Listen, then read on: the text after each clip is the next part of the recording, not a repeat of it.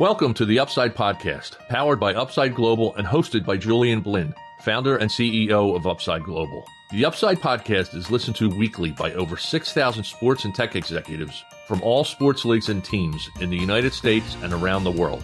Julien has been developing technologies for professional sports teams for over 10 years and has worked for major tech companies along with sports tech startups. In each episode, Julien interviews global leaders in sports to share knowledge on emerging technology in the sports industry and how these technologies can help improve the performance of individuals and organizations, both on and off the playing field. And now here's your host, Julien.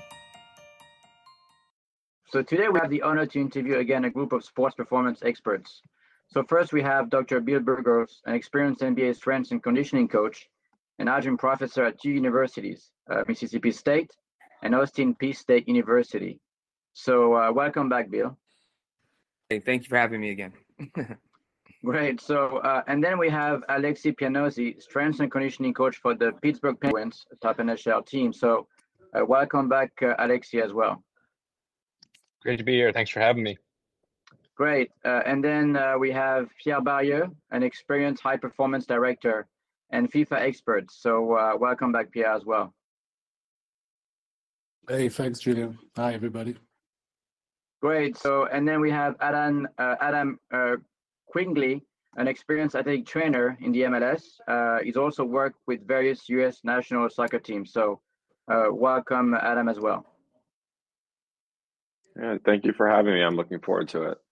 Great. So, guys, what I wanted to discuss with you today was first we'll talk about the usage of wearables in elite sports. There's been some studies being done around that, which I think are interesting. And then we'll talk about ChatGPT, what people call the generative AI in sports. Love to get your take on that. And then we'll touch on the emergence of robotics in elite sports. And then lastly, we'll talk about the stability in the world of elite sports. So, look, the first topic I want to discuss was about the usage of wearables in elite sports. So there's been some studies, and actually Bill sent that study over to me, that have shown that I think it was a study done in the NCAA teams, that only 70% of the teams that bought some wearables only use those wearables weekly, which means that 30% of those teams were not using the wearables that they bought. And there was a couple of reasons. One, it could be because of the lack of accurate data, or, it doesn't fit into the workflow of those teams. So first question to you guys is, are you surprised by those findings? And have you experienced this kind of trend in a team environment that you work for? So anybody wants to start? I can go on this one, So, yeah. Because obviously, as a head of performance, I've been confronted to this situation many times, because you arrive in teams and basically you inherit a bunch of technologies that have been used by previous coaches, whether it's performance, technical coaches. And at the end of the day, then there's what I can describe as a traffic jam of technology. A lot of them overlap each other, which shouldn't be the case. But eventually, you got to tackle the issue and decide, first of all, what you use what's your own philosophy, and then that's number one. What's really important to you, number two, and number three. Do you have the expertise /knowledge /time to optimize everything you have? So for me, at the end of the day, I know it's one of this topic is a byproduct of the last topic you mentioned, Julien, which is the stability in elite sports. Yeah. The turnover with the staffs is a big reason why you have technology in teams that end up not being used. That's from my experience, And so, and then again, some people use different technology, or more familiar or more experienced, with some brands, and sometimes it's not easy to get out of your comfort zone. So, I'm not surprised at all by the 70-30. I would say that I would have guessed it would be more than that. So even more, yeah. These are my two senses. Okay, great. Who wants to go next? I can kind of add on to what Pierre said there, because I think the analogy of the traffic jam of information is definitely pervasive, I think, in the world of sports. And I think when you talk about wearables, there can be such a broad spectrum of wearables. Something as simple as a heart rate monitor, which has been around for decades and decades and is very common. And then you have newer technologies, you know, the Aura, the Whoop. Now we're getting glucose sensors, we're getting hydration patches. So, you know, that could also be defined as a wearable, but, you know, its longevity is far inferior to something like heart rate monitoring. So a lot of people probably use heart rate monitoring technologies, but you know, it might be a little more sparse for things like the hydration or the glucose sensor or Aura and Whoop. The 70-30 thing, I never really thought about in terms of how many people use or don't use, because again, you can use such a wide variety of products. But one thing I've noticed in more recent years, some of the newer technologies like the Auras, like the Whoops, is people are very quick to adopt them and start using them, but then their continuity tends to fade off. You know, you use it for a month, use it for 2 months, you look at it every day, and then next thing you know, you haven't looked in 3 months or 6 months. You know, no one's even wearing their Aura ring anymore, or their, you know, whatever the technology might be. So I think that stems from some of what Pierre said, not understanding the reason why you're wearing and not articulating the problem that you have, whether it's an individual problem, a team problem, or an organizational problem, and then adopting that technology as a solution to that problem, and then using the data you collect from that piece of technology or that wearable to answer that problem. If you really truly have a problem and that piece of technology is going to be the answer to your problem, I think you're much more likely to use that data and then continue to use that product. And then when a product can be used in such a manner, I think you're more likely to see those numbers creep above 70 up into the 100 percentile range when people can consistently answer and solve problems with that technology. Yeah, I think I like your point on the engagement, right? And also, if it's the same data, the data doesn't change much, the usage is going to drop, right? There's no big variations, right? Also, I think. Yeah, I mean, technologies that measure load and internal response or external movement, you know, things like that. I think you're going to see people are continuing to monitor that and use that information. So we'll probably see an increase in the number of users of that.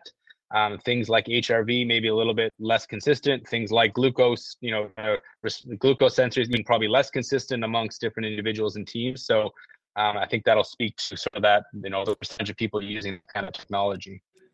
Yeah, makes sense. Well, thank you, Alexi. Who wants to go next? Bill, Adam? Yeah. I'm going to go ahead and add. There's two things, and I'm going to basically piggyback on. I think we're all piggybacking off each other. But Pierre is right. So, you know, we do get trapped. We get into this new environment, and we end up, you know, adopting or inheriting this piece of technology that we probably didn't want in the first place. That's number one. And then number two is maybe you weren't part of the process when they started collecting this piece of technology for the system. And so now it's hard for you to adapt to it. So I know in healthcare settings, when it comes to electronic medical records, EMR systems, before they actually choose a system, they bring everybody as a whole who's all going to play a part in that to help make a decision on what's the best model to choose. So my thought process is, and I've experienced is, I know that certain sports teams or organizations don't have everybody included, even though they're part of the process, which is like the coach and so on and so forth. So I think if we could do a better job in bringing those individuals in so they can understand what it is before bringing it in, then I think there would be a better adoption rate. And I think we will actually use it the way it's supposed to be used. Now, to address the thing that Alexi was saying was in terms of, you know, how we use it in the beginning and then it tends to fade away in terms of the consistency.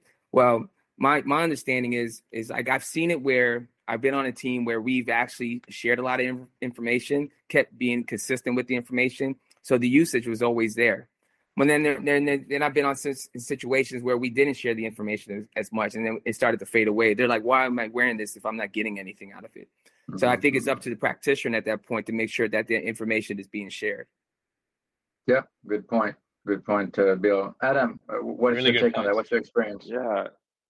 It's overall a combination of, I'd say, intention-based utilization. Like, you need someone to manage it and observe, analyze, and implement, but then you also need the environment to be receptive to the information. So if we have some wearable technology that, let's say, a football coach doesn't necessarily have a great educational background on how to use GPS monitoring, well, then you're trying to force this down, you know, someone's throat that doesn't fully understand it. And then you're trying to make it a GPS environment versus a football environment with the analytical side to it. And I think that across the board, I would be interested to see, of that 70%, how many teams or clubs actually utilize and don't just use.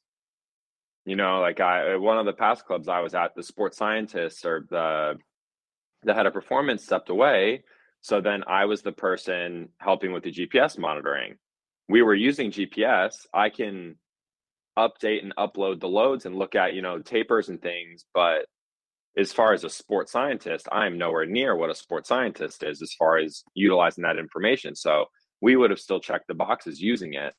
And so I think that across the landscape of sport, we have a lot of opportunity to use these, but I think that we have to have like up on the whiteboard every day, like, why are we using this and what's the purpose? And then as we begin to utilize the technology, we have how we're going to use it. You know, are we going, if we have a standard of, if the Oura Ring, you know, or Whoop band shows that their readiness is below X, we're going to shift it to this in this type of context. If it's a match day -1 or if it's on a match day, it doesn't matter.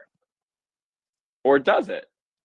And that's where kind of the toss-up begins of how can we actually use these to shape our decisions, or is it just more data? Because if it is just more data, awesome, you know, and that's okay too. So it's just, I would say from, you know, a sports medicine side of things, how do we use these to better the space that we're in versus completely change the landscape to a language that, you know, no one really understands?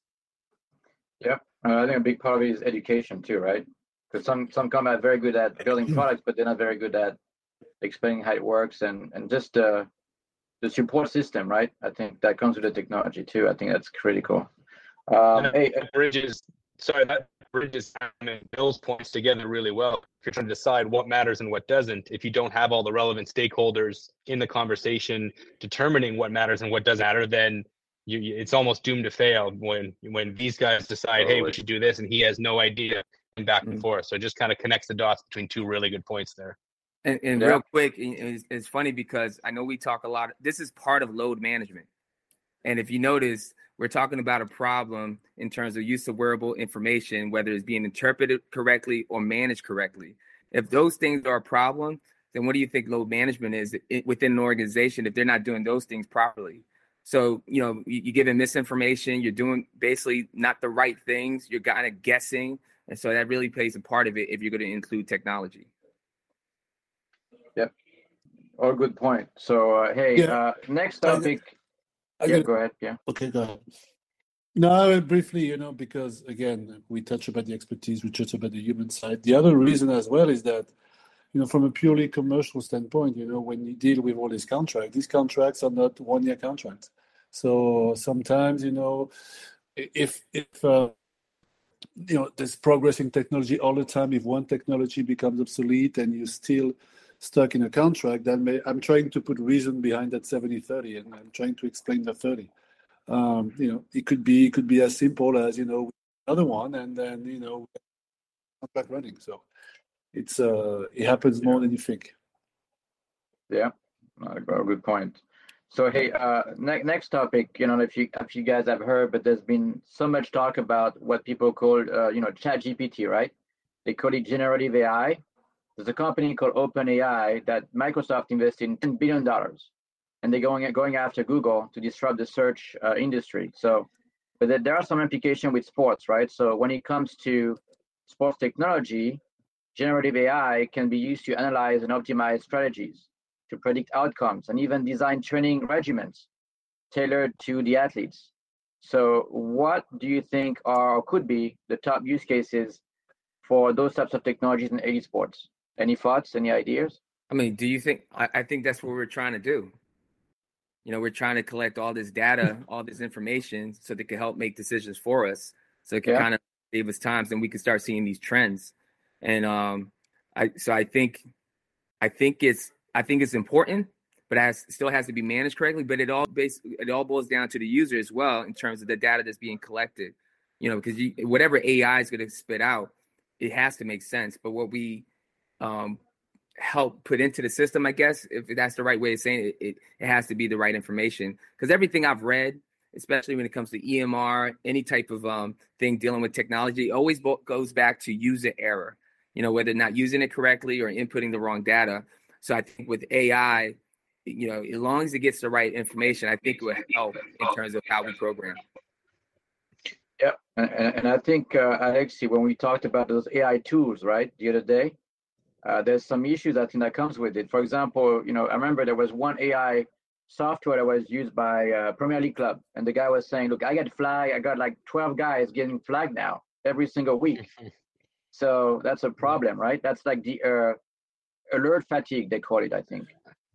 I was going to say I should say that I know very little about ChatGPT and specifically, AI. I'm a novice in that space, but it seems that, that kind of technology's greatest strength could also be its greatest weakness. It gives you unbiased appraisal of trends and information, what you might not be seeing, but then it also might fail to, anyone who's worked in a professional sports environment knows that the context changes so often, and how a coach feels, how a player feels, how the team's performing, how this guy's performing changes on a day-to-day basis, and it might not be able to incorporate that context, but it could give you an unbiased view of some things that maybe you're overlooking with your own personal bias. So, its greatest strength could end up being its greatest weakness, but again, I think we're pretty early in that space, so we'll have to see how that unravels in the professional sports environment. Yeah, that's a good point. Pierre or Adam, you guys want to go next on that one, or? Well, I fit in the box of not too familiar with ChatGPT. Of course, I've seen some applications for the students mainly. Yeah. So going back to I think it was Bill was talking about it, or maybe Adam, about having technology providing answers and not asking questions. I think at this point, with the little little time that we've had with this kind of technology, in my case, I think you will probably ask questions more than provide answers. So it's about seeing where I don't see like a short-term, real advantage, provided by this. We're talking about ChatGPT, not AI, obviously, in sports, but I'm sure I'll be surprised. I'm sure there'll be a lot of surprises, and again, it would go back down to people who master the technology, trying to help other people utilizing using it as best as they can. Yeah. Sometimes you just have to give up and move on. Yeah. I guess what going back to the point that Adam was making for scientists. Yeah, I'm interested to see. It's going to take very clear conversation around it, and then a very clear goal-driven question or input into the AI system. So a client of mine yesterday was messing around with the image generator, and some of the images were spot on, beautifully thrown together. Other ones, you thought to yourself, what in the world is this? And if we're putting athletes' health and performance and success on the line, if you put into the generator some type of number that's potentially a bit wrong, is it going to swing the answer so then far out of right field that it could be very problematic? And so I think that the use of it has to be very clear. But what I would foresee happening is the sports world and even in performance entertainment, we will utilize this space as a different variable, and if it works in our favor, we'll lean on it, and if it goes against what we want to do, then we'll say, I must have gotten this one wrong, and go from there. But I do think the tech of kind of what Bill summarized was it will end up taking the emotion out of the decision making if we put in all of this data to be analyzed and spit out with an X, Y, or Z as a result. And that way we can remove the emotion, make the decision, and then add in the context of the environment and implement from there. So I think that the data is going to be very important. I don't have a background of knowledge on where ChatGPT makes its decisions from or any of the AI sources, but my assumption would be it's based in available data. So then that may just be we get to continue increasing the amount of data collection that we have and implement that in, and then kind of go from there.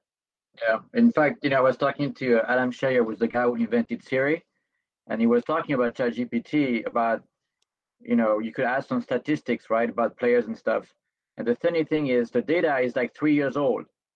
3 years old. It's not even current. So that's another issue too, right? So, hey, look, the other topic I want to discuss is the emergence of robotic technologies in elite sports. So, we're already seeing like some robots, for example, using rugby or American football in the NFL, they have like tackling robots, right? Tackling robots. But, in the coming years, some people believe that we'll see the emergence of new types of robots in sports performance. For example, a few weeks ago, a robot gave me a massage. I'm not joking. I was like, this is interesting, actually. It just felt like a real massage. But do you think there's a bright future for robots in performance for elite sports or not? Anybody? Yeah, I mean, this is larger than sport as far as robots and their involvement in human society. You have electric cars that, are they safe to be fully self-capable drivers? But I think that as we continue to put data into these robots and test and retest, they're going to be successful in moments, but there is at this point a sensitivity to human interaction that, like, I would go get a haircut from a robot, but I'm not going to do it for the first time before my wedding, but I may do a little offshoot robot haircut to try it out. So I think that as far as, we've been using kind of robots as far as machinery for sport. We'll use the soccer ball shooter thing, or for football punts, it shoots it out. Like, that's kind of its own robot. And now if we could calculate something to help the system, I guess, be a bit more reactive to the real environment of sport, that could be helpful. But I think that if we can, as far as medical and performance teams, if we can continue using machinery and technology to find objective data and provide objective data measures in sporting environments, then it will really help. Now, how that goes, I don't know how that'll go technology, but let me know so I can invest in that business in the stock market. I think the closest thing in basketball is the rebounder.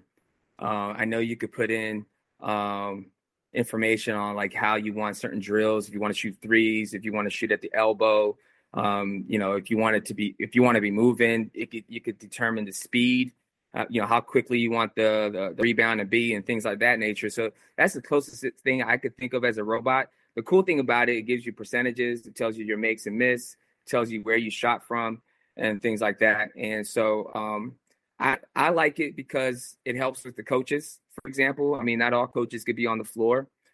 Players could also come in and get some extra work in. But I think that, having robotics in sports kind of makes sense, just depending on what it is. But so far, we're currently using it to a certain degree. But I just think it's how we use it matters, so. Yeah, good point. Good examples. Yeah. Pierre, Alexi? Yeah, I could see, similar to Bill, kind of a unique example, a goaltender in hockey who wants to work on, taking shots through traffic, having to fight around screens, and you want, high velocity shots coming in, but you don't want your own players potentially standing in the way and getting hit in the foot and breaking a foot or something like that. So, maybe there's an application where those robots in the future could be the ones who are, providing goaltender screens and moving back and forth, something like that, and you're not putting your own players at risk. So there could be applications for it. I think Adam brings up a great point that, robots in society is probably a much larger conversation than robots in sports specifically. So I'm curious to see, I subscribe to those, emails or tweets or whatever they are from the MIT lab who has the robot now climbing up the stairs and then coming back down and all the new things that they can do. So I think it's an exciting field, and how that interacts with sports, I think, is still a ways away. So, I don't have too much insights other than maybe some of those small examples, like the goaltender kind of thing. Mm-hmm. It's funny that you said that, Alexi, because every time when I was with the team, every city I went to, especially when I went to like Boston, I would try to go to the labs and just try to talk to these engineers, because the engineers, like, they need people like us, in a sense, because we're in it daily. We understand what's needed. We have a wish list of things, and for them, they have a device that's cool, but they don't know how like it could apply to day to day. And so I've seen a lot. I was just reading about this thing called the alter ego. Have you guys heard of that one? It was like a little device that connects to, I forgot exactly where it connects, but it's just basically how you think, and it'll kind of like type in the stuff for you, and you could Google with just by thinking. It was just interesting. I only know so much about it because I just read it today, but it was called Alter Ego, and it was out of MIT. And so, me as a practitioner, I try to think of all ways, how can I use that? But so far, it's so funny is nowadays, wearables is, for example, in the NBA, in the CBA, the collective bargaining agreement, wearables is in there in terms of like how it should be used with the players. And one of the things is it has to go through a list. I'm assuming the NHL and other leagues are the same, but it has to be on a list, and so it has to be vetted and make sure that it's testing what it's supposed to be testing, doing what it's supposed to be doing. And one of the things it says that you have to explain in layman terms what metrics you're using, and has to show how it benefit them as a basketball player. So there's like so much is involved when it comes to collecting information and things like that. So I just wanted to share that. That's good. Good point. Maybe Pierre, what is your take on robotics? I mean, again, it's interesting how it relates to our sport. I think, call me crazy, but it's got a big future, and I don't know if I'll see it in my lifetime, or at least in my professional lifetime, but I can see so many applications. We use the dummies. You can program dummies to the characteristic of the opponent on set pieces. You can have, we already have some mechanical walls that can jump. But you can have robots who can jump. Reproducing what the opponent does. It's not a big problem, but it's one of the challenges. We're not talking performance here, we're talking tactics. That, when you have 11 guys against 11, when you have the scout team, it's never easy, whether the team is going to start the next day, or we're playing the scout team to exactly reproduce what the opponent does.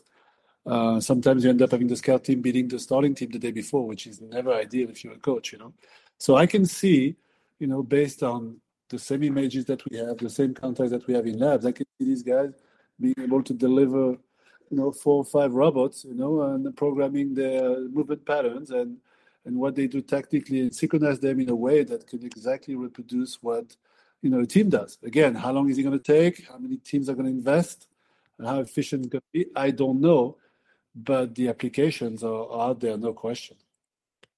Yeah, that's a good point. I just thought about also surgery, right? One of my friend, Dr. Ting, has a robotic arm. He did surgeries on like Tiger Woods, and because you get the exact cut that you need, but that's more on the surgery side, right? That's not something for training or anything like that. And also Elon Musk, right? You guys know Elon Musk, the CEO of Tesla and SpaceX, is going to launch those big robots, right? That you can use in your home, but that's more for the consumer, right? So hey, last topic I wanted to cover is about the stability in the world of elite sports. At the end of the day, and I mean, you guys know this, but more than anybody else, in elite sport, it's all about winning. And, when the head coach get let go, can sometimes have consequences on the performance staff or even medical staff, right? So how to cope with the level of instability in elite sports, right? It's a tough question, right? So you have to accept it. That's part of the job, right? Anybody? I just talk. Sure. I mean, it's fresh for me, so I'm going to let my friend talk, and I'll go next. But yeah, I can give you a lot of feedback on this topic in particular. Yeah, I think for me, when I started getting into pro sports, I kind of like understood that it wasn't like really stable, especially when I became president of the NBA Strength Coach Association, I saw a high turnover of strength coaches. And at that time in the CBA, it didn't state that a strength coach had to be hired by a team. So what we did as a group, for our association, was able to include strength coaches to be made it mandatory for each team to hire a head strength conditioning coach and assistant. So now it's required for each team to have one. So that was our way of kind of like having some kind of stability. But of course, there's still the chance of you getting let go and things like that. I think that for me personally, I try to keep myself, I don't want to say occupied, but, in other things, but that didn't take me away from my current position. And one of them was teaching. And so I always taught online since I was a GA. I taught in the classroom environment as well, especially during the lockout. And that kind of set me up to transition without any concerns. And so, and teaching was like a win-win situation, because whatever I was teaching is what I was doing. And so anything that I was trying to, like, in terms of research and stuff, I was actually applying it. So it was, I was double dipping per se. But then that helped me when I decided to leave the NBA last season. I was able to, basically pick up more classes with no concerns. So that's the other reason why I went ahead and got my doctorates. Education was a big piece of it, because what I wanted to do is get myself a doctorate that could transition into other things, right, such as teaching or in a healthcare setting, because, what I didn't want was, I'm in my 50s. Basically, I didn't want to be in a position where I couldn't be doing the same things I used to do when I was younger, if that made any sense. But I knew that I had a lot of experience that I could share with students. And so that's kind of like what I did personally to help me transition or to set myself up in an unstable environment. But the biggest thing is I was in the league for a long time. And what helped me was just me to continue doing my job the way it should be and beyond. Always had a niche in terms of creating a great relationship with the players, the staff, the coaches. It was never about me. And so I think that really helped me in terms of staying within a league that was, within a profession that was unstable. But I always made sure that I was prepared for the transition. Yep, great points, Bill. So anybody wants to talk about that topic? Yeah, I should. I can go. Okay, go. I'll go quickly because I've been fortunate, I guess. Worked for one organization the first 6 years of my career, and I've actually had the same head coach under all 6 of those years.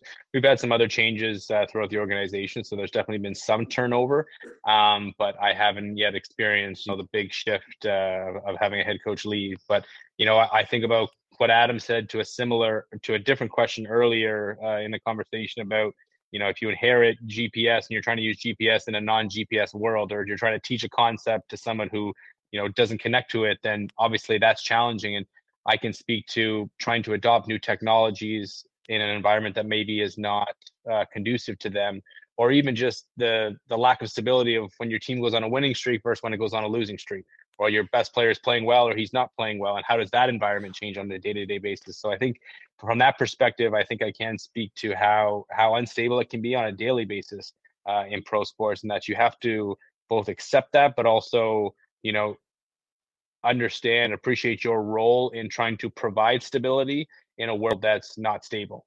Particularly for players who maybe one day they're getting yelled at by the coach, and then the coach is, in the coach's doghouse. Well, you can be that stabilizing force for that athlete or for that player to get them back to their process, get them back to the things that made them successful in the past. And then when that player does bounce back and is stabilized, there's going to be another player. We have 25 players on our roster, maybe a little bit bigger than an MLS or an NBA team, but certainly smaller than a football team. So there's going to always be somebody who, who is falling victim to that, lack of stability in the flux of the game and what's happening. So I think you have to accept it, but also recognize your role and how you can affect that both positively and negatively. Yeah, no, great point, Alexi. Who wants to go next? I go. Okay. You go. So, yeah, I can go. So 2 weeks ago, I was coaching in the Premier League. And now, I'm talking to you guys from my home in France. So talking about stability and everything else, this is definitely, you have to accept it. And I did when I decided to move from Toronto, when, I was a top department in a top club in MLS with, stability and vision. And the main byproduct and the main risk I was taking by going to the Premier League is being in a situation where you don't win 3-4, for like 3-4 weeks in a row, and then all of a sudden, because in our sport there's promotion and relegation, big difference compared to the majority of American sport. The deciders are deciding that it's getting a little too close to losing a massive amount of money if the team goes down, and they decide to make a coaching change, knowing that this time, my contract with the head coach. To lead me to my next point, I've been chasing the dream of having a performance department, that belongs to a club that is stable with experts, in their field, developing techniques, best practices, and no matter who the coach was, at least have this functioning. And I think I've reached that with the Galaxy. But eventually, at the end, no matter how you twist it, you're always at the mercy of a coach, number one, because, to be efficient in what you do, you have to be aligned with the head coaches and make sure that, you have room to do what you can do, support him the best way you can. And ideally, that coach is going to give you, his philosophy is aligned with yours. It can be efficient. So that coach is number one. Number two are the deciders upstairs. And it's even the bigger decision. Again, whether it's any league, they, excuse my French, but when the shit hits the fan, how strong, can you have a long-term vision? Can you be secure in your position to know that, at the end, there are some parameters we don't control, and if the job is, if the work is good, the chances are that you're going to be successful eventually, and that's what happens. So I've given up on this model, to be honest with you. I think it's possible. You would find deciders, you would find general management, you would find coaches that would be, and the condition would be such that you could have a well-functioning high-performance department over time, but you're much more likely to end up in the other situation. So having been a victim myself of enlarged staff, head coaches who want to come to sign to clubs only if they come with 6, 7, 8, 10, 12 people in football at times, I came to realize that, again, I've been a victim of it, but I also understand why they do it. When you arrive in I think in MLS is starting to resemble a little bit what the rest of the leagues are around the world, because the turnover is now faster, even if there's no relegation. But again, when you arrive in the club, when you know your time is counting from the second you arrive, you have to have results. Having a staff of let's call it 5-6 people that know each other, that know how to function, that there's no time to adapt to each other. There's no awareness about dynamics between coaches that wouldn't know each other. There's no cracks where the players could sneak in. I come to believe that, at least from a short-term perspective, that's the way to go. Long-term, I still believe that if you have experts in the background that optimize technology, that know exactly how they do, that can deal with enough players for each player to optimize their potential, I still think that's the way to go. But too often you would have to deal with the head coaching rotation, and this will become too challenging. So, long story short, that's the way it is. Unless you don't have to results in pro sports anytime soon, that's the way it will be. But there are still ways that, if you align with the vision, if you align with the people, there will be examples of persons who can work long term and do a very good job in the performance world. unfortunately, I think it's the exception more than the rule. Yeah, like four great points, Pierre. I certainly hope you find a new team, a new challenge very soon. So, hey, I'm not Adam, worried about it, but again, you choose wisely. Yeah, absolutely. Yeah. Well, Adam? I think that for me, my experiences and what I've seen across the landscape is it's a commitment to the space that we're stepping into. So obviously, we're all aware that when we take a role within a sports setting with a coaching staff, management, whomever it is, even if we're under a contract of a certain amount of years, there is the chance that gets cut early due to coaching change, management change, etc. As I've stepped out of traditional sports and been more on the private sector of sports therapy, I've been seeing the differences in practitioners' goals and kind of intentional aspirations of, is my goal to be in a team setting to win a championship, or is it to work with this one individual athlete and make them the best athlete they could possibly be? And although that second part is the goal of the first part, unfortunately, whomever you ask, the first part is what matters most in the sporting context. So even as a medical or performance provider in a sporting environment, our goal is obviously the health and wellness of these athletes and their performance, but winning takes all in these positions. So I've been seeing actually a shift, and I'm interested to see if you all have too, of this more, instead of having a performance medical staff of 5 or 3 to 8 people per se for a team, you're starting to see that, but then different athletes are beginning to have their own private therapists or private athletic trainers, performance coaches outside, where that's, I think, significantly more stable, because if the athlete has a bad game or if the team loses or head coach gets, sacked, you're still tied into some type of positive scenario, hopefully, of course. But that's part of the game that we play when we take a job within a sports setting. And I think that even though we try to align ourselves in the normal society of, stereotypical, having the white picket fence house, having the family, having everything stable, we know maybe it's subconscious, but in the back of our minds, that being in professional sports, that is up in the air, and we end up having a good conversation with a significant other, family, friends, whomever, that this is the decision we've made, and these are the potential, if you want to call them, consequences or effects of our decision. And it's obviously a bit of an ache or pain when things do end up going in the so-called negative direction, but it's all we can do. So to kind of summarize what we've been talking about, I would say we've been talking about the shift from subjective skills to objective, to now even replacing humans with the abilities that we're providing.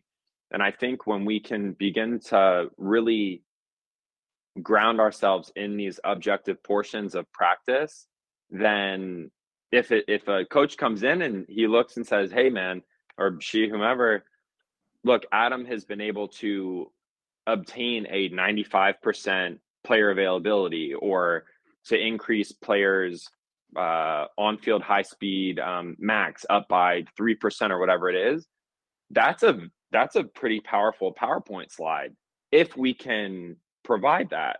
But oftentimes we get caught up, and myself included, in the day-to-day of, as Alexi had said, the day-to-day instability, which that in my mind, that concept of day-to-day. And so from that, it's like, well, how do we standardize something that if the coach changes, we may have some type of opportunity to stay, or we sleep in the bed we made, and it's okay, and then we go from there. But it's a tough one, man. I don't think there's an answer. Hey, Julien, let me add. Let me add 3 things. What helped me? So 3 things that helped me was, number one is I always had a place called home. Like no matter what team I'm with, no matter who I get hired, I have a place called home, and Orlando's my home. So when I left Minnesota, I shut that door at the rental and I just drove straight down, which was the longest ride ever. But and then the other thing is learning how to negotiate your contract, right?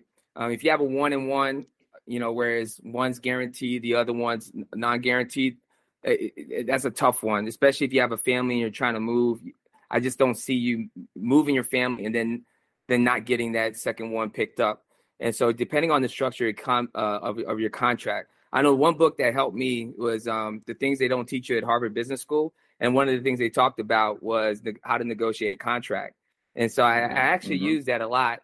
And it helped me a lot in terms of so I always had a long-term deal and I always got what I asked for and then some. And I think that helped me in terms of stability per se. And so, I forgot the third thing was the contract. Basically it's the same thing, always having a place called home. So I would go there, I would work it. But, since we travel so much, it was like I was never there in the city anyway. Even during the summers, I mean, pro sports, especially in the NBA. Oh, that's what I wanted to say. We were talking about being hired by an athlete. As you all know, the NBA, these players, they do make a lot of money to where they can hire their own staff. And again, it's the same concept with the team that you would with the player is how do you negotiate your contract? What do you guys both agree on in terms of stability? Because that player could come and go. That player could get hurt and not play again. So what happens to you, And I think it's very wise for that person, whatever situation he's getting into, he has to think of a long-term plan in terms of if he's in an unstable situation. What is my end game? Where do I want to be? And what will it take for me financially to get there? How much money am I going to save? Where's my 401k? All those things matter. Me, fortunately, I was when I was let go the first time. So I experienced one of the things Tim Gabbett told me. I know we all know Tim Gabbett. Tim Gabbett said to me, he said, now you could tell everybody you worked in pro sports because I got let go. But it wasn't because I did a bad job or nothing. Yeah. It was just they were cleaning a house. It was just one of those things, and I had opportunities when I left, but it didn't make sense for my family at that time. And so now I feel like I'm in a position, whatever makes sense for me and my family. So if I wanted to go in pro sports, there's certain things I look for. I'm not going to go for a 1-year deal because it wouldn't make sense. So I think those are things to consider when it comes to being in an environment that's unstable. Great point, Bill. Awesome, Bill. These are all Thank you. great points, Bill. I mean, it's funny because I think we have similar experiences. The massive point about having a place that having a home. Somewhere you can go back to right away. There's no transition. This is why I'm here, by the way. As soon as I could, the rest of the coaching staff, they're still in England. Again, sometimes it's due to different contracts. And if you're lucky to reach a point where you have the luxury to negotiate in a way that makes you comfortable, because early on you have to make concessions, but later on you say, no, this is what I want, because you know that eventually the end will come. So that two very good points.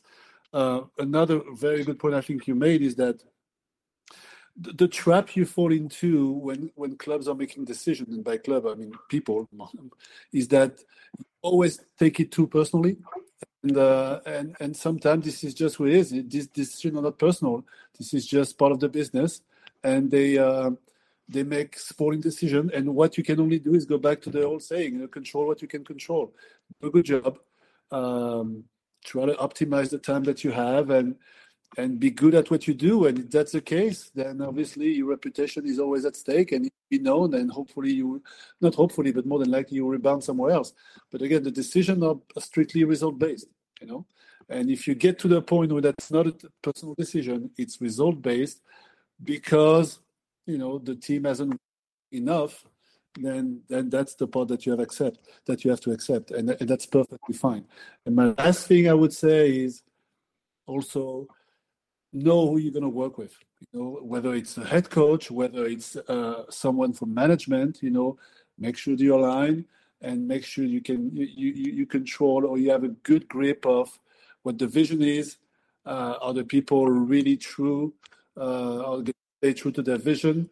and the people you work with day to day. You know, are you compatible? And if that's the case, then that's a good situation. Yeah, makes sense.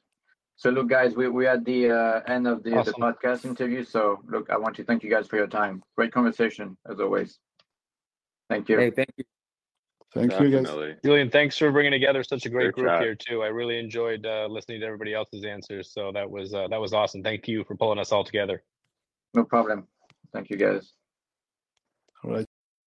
Thank you for listening. To access past episodes and other research, articles, and analysis of sports technology, please visit our website, theupside.us. Subscribe to the Upside newsletter and receive full access to our sports tech business letter and website. Royalty-free music is provided by ibaudio.com. The Upside podcast provides timely insights and interviews with global leaders in sports technology. Until next time, keep looking to the upside.